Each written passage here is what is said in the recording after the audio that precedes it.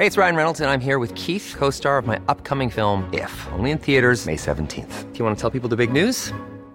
All right, I'll do it. Sign up now and you'll get unlimited for $15 a month and 6 months of Paramount Plus Essential Plan on us. MintMobile.com/switch. Upfront payment of $45 equivalent to $15 per month. Unlimited over 40 gigabytes per month. Face lower speeds. Videos at 480p. Active Mint customers by 531.24 get 6 months of Paramount Plus Essential Plan. Auto renews after 6 months. Offer ends May 31st, 2024. Separate Paramount Plus registration required. Terms and conditions apply if rated PG. Jewelry isn't a gift you give just once. It's a way to remind your loved one of a beautiful moment every time they see it. Blue Nile can help you find the gift that says how you feel and says it beautifully, with expert guidance and a wide assortment of jewelry of the highest quality at the best price. Go to BlueNile.com and experience the convenience of shopping Blue Nile, the original online jeweler since 1999. That's BlueNile.com to find the perfect jewelry gift for any occasion. BlueNile.com. Åsiktskorridoren som man brukar prata om i Sverige, eller de två lägren av åsikter, vill ju sällan tala med varandra. Och då är det är ju verkligen som att navigera mellan odjur på något sätt. Och även då att våga överhuvudtaget sätta sig i en publik och lyssna på två motsatta åsikter. Den här podcasten då. Vad är det vi ska åstadkomma, Stina? Bilden av en podd är att man sitter och pratar och det är ganska trevligt. Alltså, det är liksom så här, ja. Hur menar du då? Mellan Skylla Och Karybdis. med mig, Stina Oskarsson. Och Lars-Anders Johansson. Men jag tänker just på det här fenomenet att man är så rädd att folket, som man säger, inte ska förstå vad det är, att man vill plocka bort det. Det är inte första gången jag varit med om det. När jag hade en föreställning som heter Vi skulle ha spelat Lysistrate, och som det var tal om att vi skulle samarbeta med Parkteatern, och då sa man, jo men det är jättespännande, men då måste vi byta namn, för det är ingen som vet vad Lysistrate är. Och vad tror du det står för? Så det finns ju 2 stycken tanketraditioner när det gäller bildningen just. Det ena är att bildning är någonting bra, någonting som förädlar människan, någonting som gör människan mer fullständig. Det är ju en tankegång som har funnits ända sedan antiken. Men parallellt med den så har det också funnits en motsatt inställning där man menar att bildningen då degenererar personen, att den blir att den slutar tänka fritt och istället blir formad i enlighet med då de tankar som den gör till sina. Att en bildad människa är mer ofri. Rousseau är ju den främsta uttolkaren av det idealet. Men också sådana här personer som till exempel Göran Greider på Dala-Demokraten, som ju är en bildningshatare av rang. Jag minns när jag hamnade i en debatt i Expressen 2008 där jag hade skrivit att de gamla arbetarförfattarna Dan Andersson och Harry Martinson hade varit då förfäktare av ett bildningsideal. Och då fick jag mothugg av Göran Greider som menade att så var det absolut inte. De var inte bildade, och hade de varit bildade så hade de skrivit sämre litteratur. Ja, fast här måste jag säga emot dig, för att jag tolkar inte Greider så som du gör. För när jag gjorde en lång intervju med Greider om begreppet bildning, och vi kom fram till att, för att först så var han precis så där som du säger, och han ville inte ens ta ordet bildning i sin mun. Tills vi kom fram till att vi pratade egentligen om samma sak. Eftersom att jag högaktar bildning. Men det han vände sig emot är hur bildningen har använts, framförallt från borgerlighetens sida, för att hålla, alltså som ett maktmedel. Men samtidigt är han ju vän av en arbetarrörelse som har via bildningen eller folkbildningen tillförskansat sig makt. Fast det var ju just den arbetarrörelsen som jag skrev om, där han menade att nej, så var det inte alls, för bildningen skulle ha korrumperat de här personerna. Men då kanske det är helt enkelt så att han måste bara säga emot, eftersom att du kommer från höger och är från Timbro. Fast 2008 var inte jag på Timbro. Det var ju fortfarande 4 år innan jag kom ut ur den borgerliga garderoben. Så att nej, något sånt var det inte. Jag uppfattade det som ett genuint ställningstagande. Och han är ju inte ensam om det här. Ta till exempel den stora kulturpolitiska reformen som genomfördes på 70-talet i Sverige. När man strök ordet bildning ur alla styrdokument i kulturpolitiken, eftersom bildning inte var något eftersträvansvärt på den tiden när det var social ingenjörskonst som gällde. Så om vi då pratar om arbetarrörelsen så finns de här två spåren även där. Den tidiga arbetarrörelsen som förfäktade verkligen bildningen, som grundade folkhögskolor, studieförbund och allting sånt. Men sen då den senare arbetarrörelsen som skulle riva ner allt det gamla och ersätta det då med ett färdigt samhällssystem som skulle lägga människors liv till rätta, där man skulle se till att politiker ordnade allting, inte människorna själva. Ja, för nu har vi egentligen både en vänster och en höger som nästan föraktar begreppet bildning. Ja, alltså de här två tanketraditionerna finns ju på den borgerliga sidan också. Det finns en borgerlighet som är uppfylld av ett bildningsideal, men så finns det en borgerlighet som är mot bildning, som egentligen delar den här inställningen om att bildning är någonting som gör alltså antingen att det är någonting helt onödigt eller att det till och med är någonting suspekt. Men vad tror du att den här för vi har ju haft en borgerlighet där bildning har varit någonting eftersträvansvärt. Verkligen. Där det har tillhört hela idén om det borgerliga livet. Och vi har haft en arbetarrörelse som har värnat ett bildningsbegrepp och använt bildningen för att ta makt. Och sen har båda sidorna övergivit det här. När skulle du säga att det här skedde och varför? Alltså varför tror du? Jag har vissa tankar, men jag skulle vilja höra vad du tänker där. Jag tror att arbetarrörelsen övergav bildningsidealet under 60-talet, 60- och 70-talen av två anledningar. För svensk del så tror jag det väldigt mycket handlade om att Socialdemokraterna hade styrt i 40 år oavbrutet och hade så att säga börjat identifiera sig själva med statsapparaten. Man hade tillgång till ett antal redskap för att förändra samhället och människors liv som man inte hade på 30-talet när det var det här bildningsidealet som gällde. Och sen så hände det ju också en hel del saker inom akademin på 60-talet. En rad filosofer, framförallt franska, som ville riva ner allt det gamla. Allt skulle dekonstrueras och det var bara det nya som gällde. Tradition och sånt var förkastligt. Och det här fick ju stort inflytande inom de radikalare delarna av vänstern. Det som man förknippar med 68-rörelsen och så vidare. Så jag tror de två sakerna tillsammans. Dels en antitraditionell filosofi vid universiteten och dels en socialdemokrati som hade börjat identifiera sig själv med makten. Det var inte längre arbetarna som skulle befria sig själva genom att bilda sig, utan det var då socialdemokratin som uppifrån skulle höja befolkningen, framförallt deras levnadsstandard.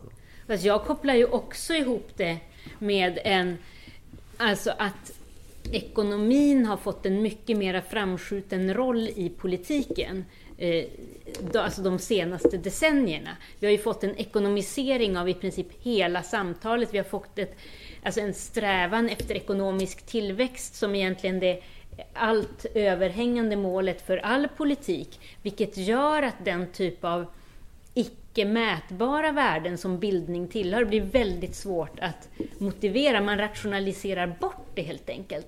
Det är ju det bästa exemplet var väl Svensk Näringslivs rapport som heter Konsten att strula till ett liv, som gick ut på att om jag studerar 3 år filosofi på högskolan och kommer att jobba som undersköterska, så är det här bortkastad tid.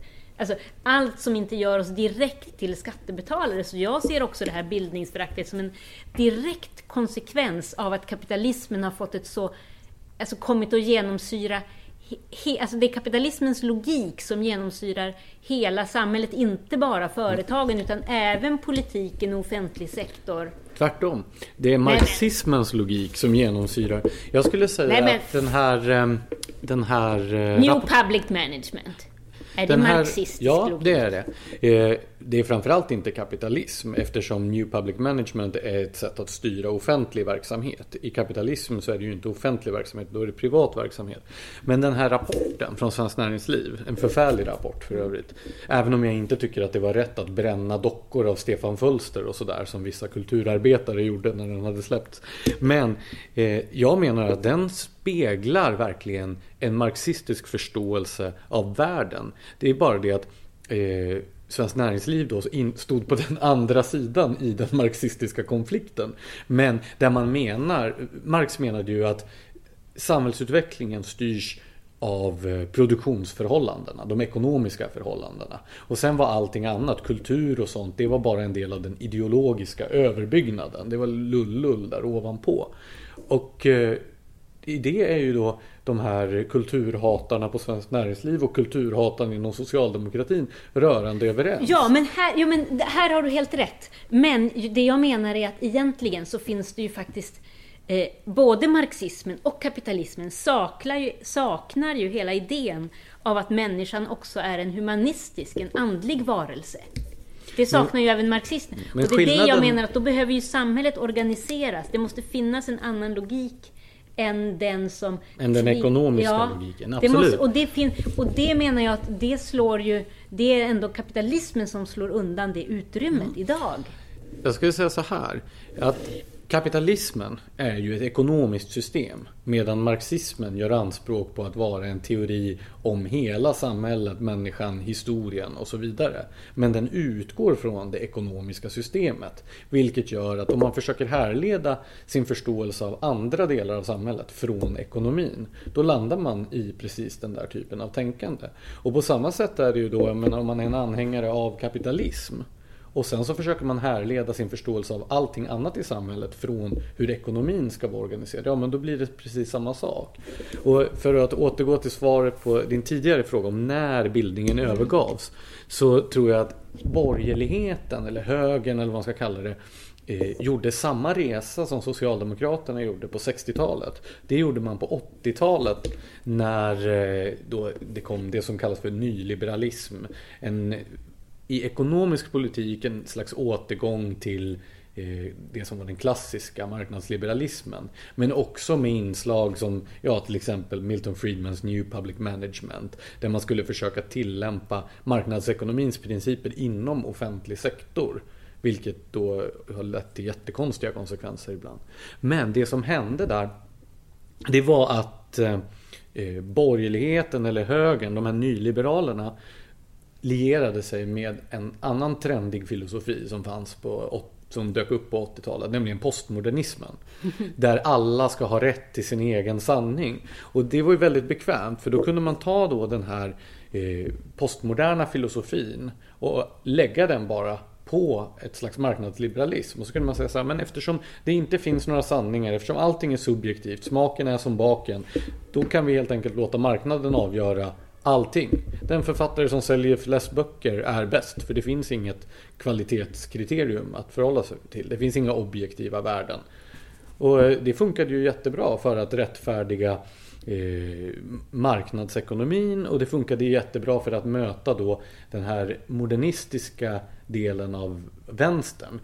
I Sverige så var ju socialdemokratin länge lierad med modernismen. Och modernismen har ju många avseenden absoluta anspråk på vad som är rätt och fel, fult och snyggt och sådär. Medan postmodernismen är motsatsen och hävdar att det finns ingenting som är sant och falskt. Och då blev det som ett sätt att anlägga moteld mot det där.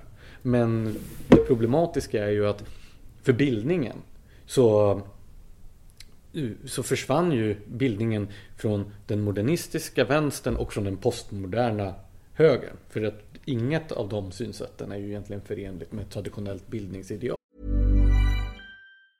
It's that time of the year. Your vacation is coming up. You can already hear the beach waves, feel the warm breeze, relax and think about work. You really, really want it all to work out while you're away. Monday.com gives you and the team that peace of mind. When all work is on one platform and everyone's in sync, things just flow. Wherever you are, tap the banner to go to Monday.com.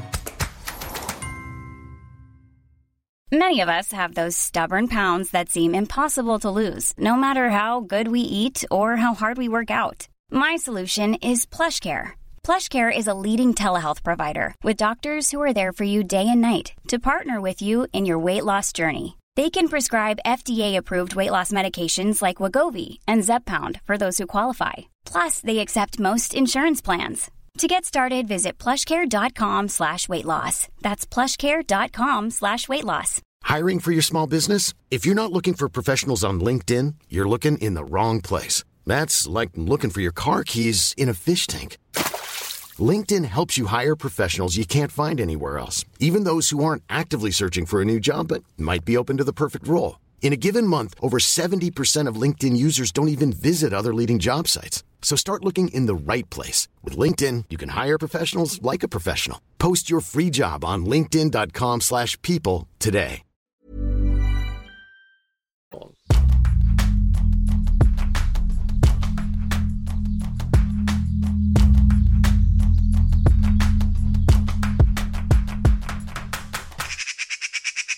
Jag kan ibland sörja att jag är född när jag är född och uppvuxen i det här. Vet, jag ska erkänna en sak, och det var att när vi skulle hitta på ett namn till våran podcast och du sa mellan Skylla och Karybdis, så hade jag ingen aning om det var, alltså vad det var och var det kom ifrån. Så att bara för att om det är någon som sitter här och känner sig dum, har känt sig dum i en halvtimmes tid för att ni inte vet vad det var, så visste inte jag det heller. Och än värre, så vågade jag inte erkänna det då.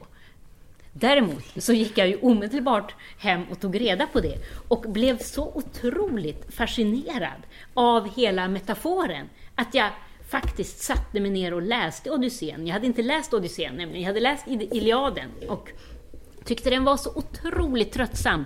Det var bara krig hela tiden och jag är så trött på alla dessa manliga krigsskildringar att jag kände, nej, jag läser Sappho, jag läser någonting annat, jag läser inte en bok till av Homerus.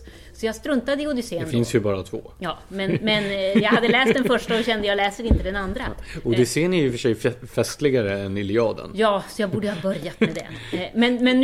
Men det jag tänker är att det jag ju skulle önska är att det fanns mer av den där synen på att, för jag tror ju att jag är inte ensam om att faktiskt kunna gå igång på det jag inte förstår. Ja, men det är därför barn, tänker jag, ofta när man får ett inblick i något som är en förbjuden värld och man går och ser en föreställning som kanske är lite för svår eller man har en bok som är lite för svår, så blir man ju, alltså det sporrar ju oftast ens vetgirighet, och jag tänker att det är ju den vetgirigheten som ändå kan starta en bildningsresa. Jag tänker bara på, jag tror att min egen bildningsresa, den började faktiskt, många har frågat mig om det och de har önskat att jag skulle ha sagt så här på ett bibliotek eller på, alla som har frågat har önskat det. Men jag har tvingats stå och säga att den började faktiskt i skogen i Östanbäck, där vi jag hade hört någon gång att man kunde, att guld kom från en sten som heter guldmalm. Och så hittade vi några stenar som vi tänkte, tänk om det här är guld. Och så frågade vi så här, hur gör man guld av guldmalm? Och då hade våra föräldrar sagt, ja, men man ska bränna det i en masugn där det är jättevarmt. Så vi började bygga en sån där masugn som vi tänkte att en masugn såg ut. Och sen var det en hel sommar där som vi höll på försöka få varmare och varmare i den där ugnen och bränna de där stenarna till. Sen fattade vi att det var inte guldmalm och vi började ta reda på vad det var för sten egentligen. Då gick vi kanske till biblioteket men kollade upp och det var någon vanlig gråsten av något slag. Så kokade vi blåbärssylt istället, men lärde vi oss det. Och det var någonstans den där, hur det ena föder det andra, att jag tar reda på det tredje. Som jag tycker är en sån, alltså den aktsamheten måste man ha med sig i en bildningsresa och inte bara avfärda saker som man inte begriper. Är du bildad?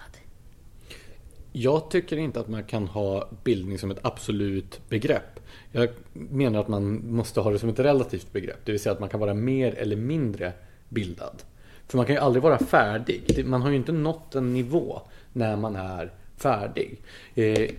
Jag har en del bekanta, framförallt i en äldre generation, som jag betraktar som oerhört bildade. Och det är ju framförallt för att de är mer bildade än vad jag är. Det är sådana som talar ett stort antal språk och som ger intryck av att ha läst alla viktiga böcker som finns att läsa och så vidare. Så att där kan jag ju identifiera att de är mer bildade än vad jag är. Sen träffar jag ju ofta människor som är mindre bildade än vad jag är, som har snävare referensramar och så vidare. Så att det beror på i vilket sällskap som jag är, om jag är bildad eller inte. Däremot så tror jag att det här bildningsidealet, det handlar om en inställning till kunskap som är precis den som du beskriver. Nämligen viljan att ta reda på mer hela tiden. Att aldrig anse sig vara färdigbildad, utan att vara nyfiken. Nyfikenheten är ju grundläggande för all bildning. Men sen så handlar det också om att skaffa sig de här gemensamma referensramarna. När jag bildar mig själv, när jag läser böcker som jag tror kommer att vara viktiga pusselbitar i mitt eget skapande av större referensramar, då kommer ju det att göra också att jag skaffar en slags gemensam yta med. Om jag läser en bok som du också har läst, då har vi genast vidgat vår gemensamma referensram. Och vi har en gemensam erfarenhet som vi kan förhålla oss till. Och det här som är så viktigt, tänker jag, grupper som tidigare har varit utestängda från bildningen. Om man kommer från ett hem där man inte har fått med sig litteraturens klassiker till exempel från föräldrarna och så vidare. Att om man inte får den typen av referensramar via skolan, då kommer man att vara utestängd från en lång rad olika typer av sammanhang. Det finns en massa olika saker som man inte kan relatera till, som man inte kan samtala om. Och om vi återknyter till då det här med Greider hävdade att bildningen hade använts som ett redskap för att trycka ner människor. Jag håller inte med om det. Däremot så blev det ett sätt att markera avstånd. De som hade tillgång till de här referensramarna och de som inte hade det. Men det löser man ju inte genom att avskaffa bildningen, utan att låta fler komma i kontakt med den. Ja, jag är ju faktiskt anhängare, alltså just av den anledning som du säger. Jag tycker ju att man skulle ha en kulturell kanon. Det är ju så otroligt kontroversiellt förslag från många håll, framförallt kanske inom vänstern. Men just av den anledningen att alltså nu i en tid där vi trots det enorma informations- och nyhetsflödet kan leva i helt olika bilder av verkligheten, så finns det faktiskt, vi har möjlighet att ha vissa rum gemensamt inom alltså de konstnärliga referensramarna som kan vara mycket viktigare rum, tänker jag. Och det skapas ju ändå alltid en kanon i ett samhälle, i ett land. Även om man inte har utsagt den, så skapas det någon slags, och jag tänker att den där osynliga kanon är mycket, mycket farligare än den synliga. Sen kan man ständigt diskutera vad som ska in och ut ur den där kanon. Egentligen så tror jag inte det spelar så himla stor roll.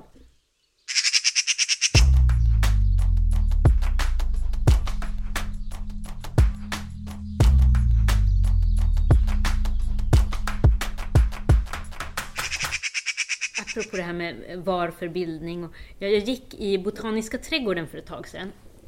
Och så hamnade jag bakom en pappa och en pojke som gick och pappan gick och läste på skyltarna vad alla blommorna hette, och det här är en vita leja och det här är det, och så efter ett tag så sa pojken så här, varför ska man veta vad alla blommor heter? Och så vad skulle du ha svarat på en sån fråga? För att jag inte vill vara en främling i världen. Jag vill veta vad det är jag har omkring mig. Jag vill förstå hur världen fungerar. Jag vill veta vad blommorna heter, vad träden heter, vad djuren har för livscykel och så vidare. För att jag vill förstå. För annars, om man går runt och är helt oförstående för sin omvärld, då är man ju en främling i världen. Ja, vet du vad? Pappan, han svarade inte, utan han kastade tillbaka frågan till pojken. Och så sa han så här, ja, men varför tror du? Och då sa pojken, han tänkte ett tag och sen sa han så här, för att det är svårare att döda någon som har ett namn. Och jag bara stannade till, för jag tyckte det var så vansinnigt vackert. Och det hänger ju ihop med det du säger. För om jag vet att det här trädet är en lönn, och jag vet hur hur det får sin näring, jag vet hur det... Alltså, det blir ju mycket, alltså, det blir ju mera än ett träd. Det blir något annat. Och det skapar en större aktsamhet, tänker jag. Också för... Det är därför som jag tror att den nutida miljörörelsen är så fel ute i sitt val av profilfrågor. Jag tror att om man vill få människor att engagera sig för miljön och lägga om sin livsstil i en då mer hållbar riktning, så ska man inte börja med någonting abstrakt som den globala uppvärmningen. Även om det är en jättestor och akut fråga. Men det är så långt borta. Och det räcker inte med att visa en isbjörn på ett krympande isflak. För hur många av oss är det som befinner oss på platser där det finns isbjörnar och isflak? Väldigt få. Man måste börja nära. Man måste skapa en relation till naturen runt omkring oss. Till en plats, tror jag. Platsen där man bor. Då kommer man också i förlängningen att kunna relatera till de större frågorna. Men om allting som har med natur och miljö att göra är någonting som man ser på flygblad från Greenpeace eller WWF, så kommer det inte att väcka någonting hos Nej, och det är just det. Och också alla de här larmrapporterna med fakta som öser skuld på dig. Det är sällan, och måste jag säga, jag tror att jag har det finaste exemplet på det här. Och hur konsten faktiskt kan så det här fröet till att jag blev uppringd för, nu är det närmare 2 år sedan, av en man som heter Kjell Johansson som var vd för ett stort hissbolag. Och han ville absolut träffa mig för att en artikel som jag hade skrivit i Aftonbladet hade förändrat hela hans liv och hans företag. Så jag träffade honom och fick då reda på att den här historien började egentligen ytterligare ett år tillbaka i Almedalen. Jag var på Donners plats och så kom det fram 2 tjejer till mig. Och de fick ställa en fråga för att de gick runt och ställde en enda fråga till ett antal utvalda personer. Och den frågan var: vad skulle du säga om alla lyssnade? Och jag blev alldeles så här, shit vilken bra fråga, tänkte jag. Den fråga som typ alla har glömt ställa innan de åker till Almedalen. Alla har lagt alla pengar på att folk ska lyssna. Så att jag i alla fall, jag bad att få fundera ett tag och så gick jag ner till havet. Och så stod jag där och såg solen gå ner i vattnet. Och så började jag tänka på, jag kom precis från Öland, där jag för första gången hade jobbat på riktigt i en trädgård. Jag hade planterat ett äppelträd nämligen. Och jag vet att jag stod där, jag hade grävt en djup grop för det där trädet.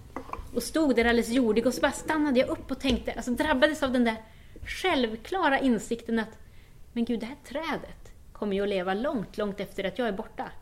Och allt det här ogräset som jag har rensat, det kommer ju ändå bara ta över. Och så tänkte jag, hur kan jag betrakta det här som mitt, den här gården, det här trädet?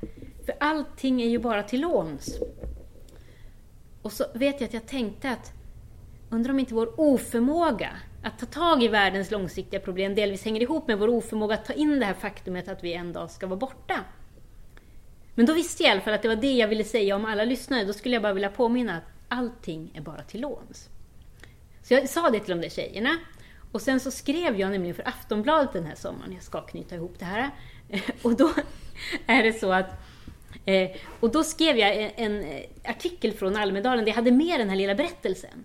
Om äppelträdet och orden som landade i orden allting är bara till låns. Och den här mannen Kjell då, han har jobbat i industrin i hela sitt liv. Han hade aldrig läst en artikel på en kultursida tidigare. Men råkar av någon anledning slå upp Aftonbladet Kultur den här dagen och blir helt slagen till marken av de där orden. Allting är bara till låns. Och han har ju hört alla larmrapporter om klimatförändringar, allting tidigare, men ingenting har fastnat. Men helt plötsligt börjar han fundera på hur han lever sitt liv, hur de tillverkar sina hissar, för de gör som alla andra. De maximerar den ekonomiska vinsten och tillverkar hissar som måste kastas bort efter 20 år för de första komponenterna slut. Han börjar alltså plugga cirkulär ekonomi. Han gör en livscykelanalys på hissproduktionen och bestämmer sig för att ställa om hela sitt företag till en hållbar, alltså till ett hållbart tänkande. Och han gör det. Och så de börjar tillverka sina hissar på ett helt annat sätt än andra gör. Och han har sen varit ute sen dess på hissmässor över hela världen och pratat om hur hissbranschen ska bli ledande i arbetet för en hållbar utveckling. Och jag tyckte att det var så, när han berättade det här för mig, så fick jag en sån viktig insikt om också konstens egentliga kraft. Alltså att, för som jag sa, han hade läst alla larmrapporter. Fast det där var en debattartikel. Ja, men ändå, de där orden, menar jag. Ja. Det var ingen debattartikel, det var en krönika, en kulturkrönika. Och jag skulle säga att det betraktar jag snarare som, det ligger närmare det. Det handlade om var ju ändå det här, de grundläggande existentiella värdena. Alltså det var det jag påminde om i det där. Och det är det rum, alltså det är när vi blir påminda om det på något sätt som det kan så olika frön hos oss till förändring. Och jag menar, mitt uppsåt med den här artikeln var inte alls att få en vd för ett hissbolag och börja plugga cirkulär ekonomi. Men för då hade jag förmodligen skrivit någonting annat och förmodligen inte alls. Jag hade förmodligen misslyckats men kapitalt. Här tror jag också att du har svaret på varför då sociala ingenjörer, om vi säger marxistiska socialdemokrater eller då marxistiska nyliberaler inte vill att människor ska hålla på och bilda sig, eftersom det i så fall kommer att skapa sämre förutsättningar att kontrollera de människorna uppifrån som de sociala ingenjörerna vill, eller få dem att fokusera på annat än att vara kuggar i ett ekonomiskt system så som då de här nyliberalerna vill. Exakt. Nej, men, och det är ju just det. För, alltså att tro på konsten eller bildningen, det är ju att tro på människan som en självständigt tänkande varelse utan att ha en aning om vart det här tänkandet kommer att föra oss. Och man det är livsfarligt. Det är fullkomligt livsfarligt för makten. Och det är därför man alltid i alla samhällen har velat kontrollera bildningen. Men läs bara forskningspropositionen nu, den nuvarande, eller nya läroplaner för förskolan. Hur man redan där man ska lära sig det här för att kunna. Det är en enorm vilja att kontrollera. Och där är det ju då så slående om man tittar på till exempel folkbildningsrörelsen, som från början var folket som bildade sig själva genom studieförbund, folkhögskolor och så vidare i folkrörelserna. Någonting som växte upp från gräsrötter. Det var frikyrkorörelsen, nykterhetsrörelsen, arbetarrörelsen, bonderörelsen och så vidare. Hur det från 30-talet och framåt kom att sugas in i statsapparaten och snarare blev att folket skulle bildas uppifrån som en del av den politiska makten. Och nu så funderar ju folkbildningsorganisationerna på men hur ska vi få folk att komma till våra studiecirklar, hur ska vi skapa en efterfrågan. Men en gräsrotsrörelse behöver ju inte skapa en efterfrågan eftersom den har uppstått av ett känt behov. Men om man är en folkrörelse som sitter och grunnar över hur ska vi få folk att komma hit, då är man inte en folkrörelse längre. Och då kan man fråga sig, finns det ett självändamål att de här organisationerna ska finnas kvar om det inte finns några gräsrötter som efterfrågar dem? Absolut inte. Jag är av den anledningen åsikten att jag tror att organisationer fyller sin funktion ett tag och sen måste dö för att värderingarna ska kunna leva vidare och inte organisationer, och det här är en otroligt olycklig utveckling. Jag tror snarare att om de inte hade varit finansierade via staten och varit en del av staten, så tror jag att de här organisationerna hade förnyat sig självt. För då hade de funnits så länge som deras medlemmar hade efterfrågat det de gör. Men vi kan ju säga att Svenska Akademin har inte varit så bra på att förnya sig själv. Den behöver inte förnya sig själv. Nu gör offentligheten det. Ja, nej, men där är det ju så här, eller rättare sagt, den består av 18 personer och förnyar sig utifrån de behov som de här 18 personerna känner. Men om du tar ABF eller Vuxenskolan, så är ju då de består av jättemånga personer som har ett väldigt litet engagemang och sen ett antal heltidsanställda byråkrater och sen politiker som sitter i styrelsen. Och det byråkraterna och politikerna funderar på, det är hur de ska kunna motivera att staten ger dem mer bidrag.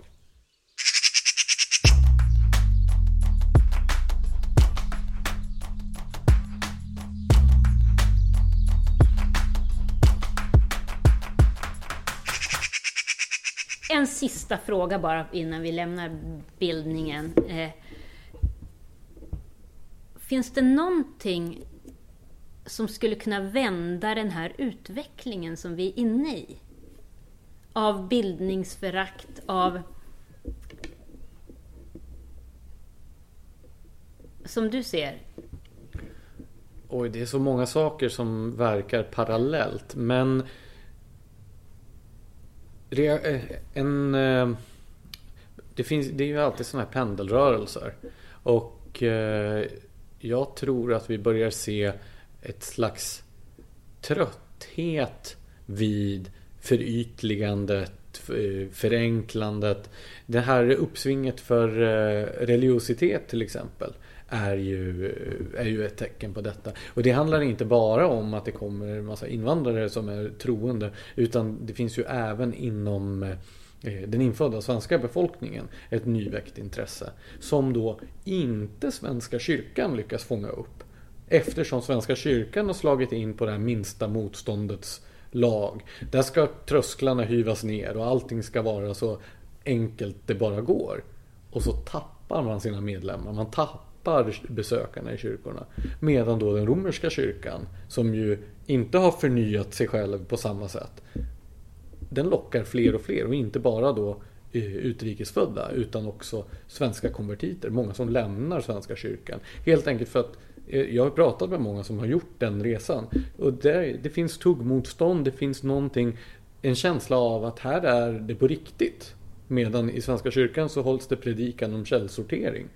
Så är det inte i den romerska kyrkan. Och jag tror att det där kan nog få sin motsvarighet på andra samhällsområden. Jag tror att ytligheten, banaliteten kanske kommer att nå vägs ända till slut. Ja, jag hoppas innerligt att du har, och någonstans så tror jag väl också att du har rätt. Och jag tycker den är fascinerande, den här utvecklingen, framförallt med katolska kyrkan, att man, alltså längtan efter motstånd, efter fasta reformer, efter någonting som är mer beständigt, inte fullt så postmodernt och flytande, och var och en har sin egen sanning.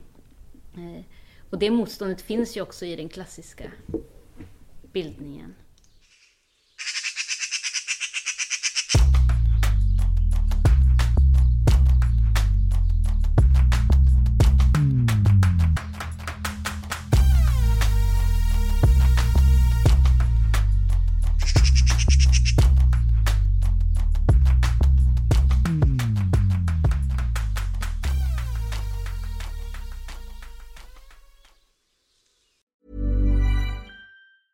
Even when we're on a budget, we still deserve nice things. Quince is a place to scoop up stunning high-end goods for 50 to 80% less than similar brands. They have buttery soft cashmere sweaters starting at $50, luxurious Italian leather bags, and so much more. Plus, Quince only works with factories that use safe, ethical, and responsible manufacturing. Get the high-end goods you'll love without the high price tag with Quince. Go to quince.com/style for free shipping and 365-day returns.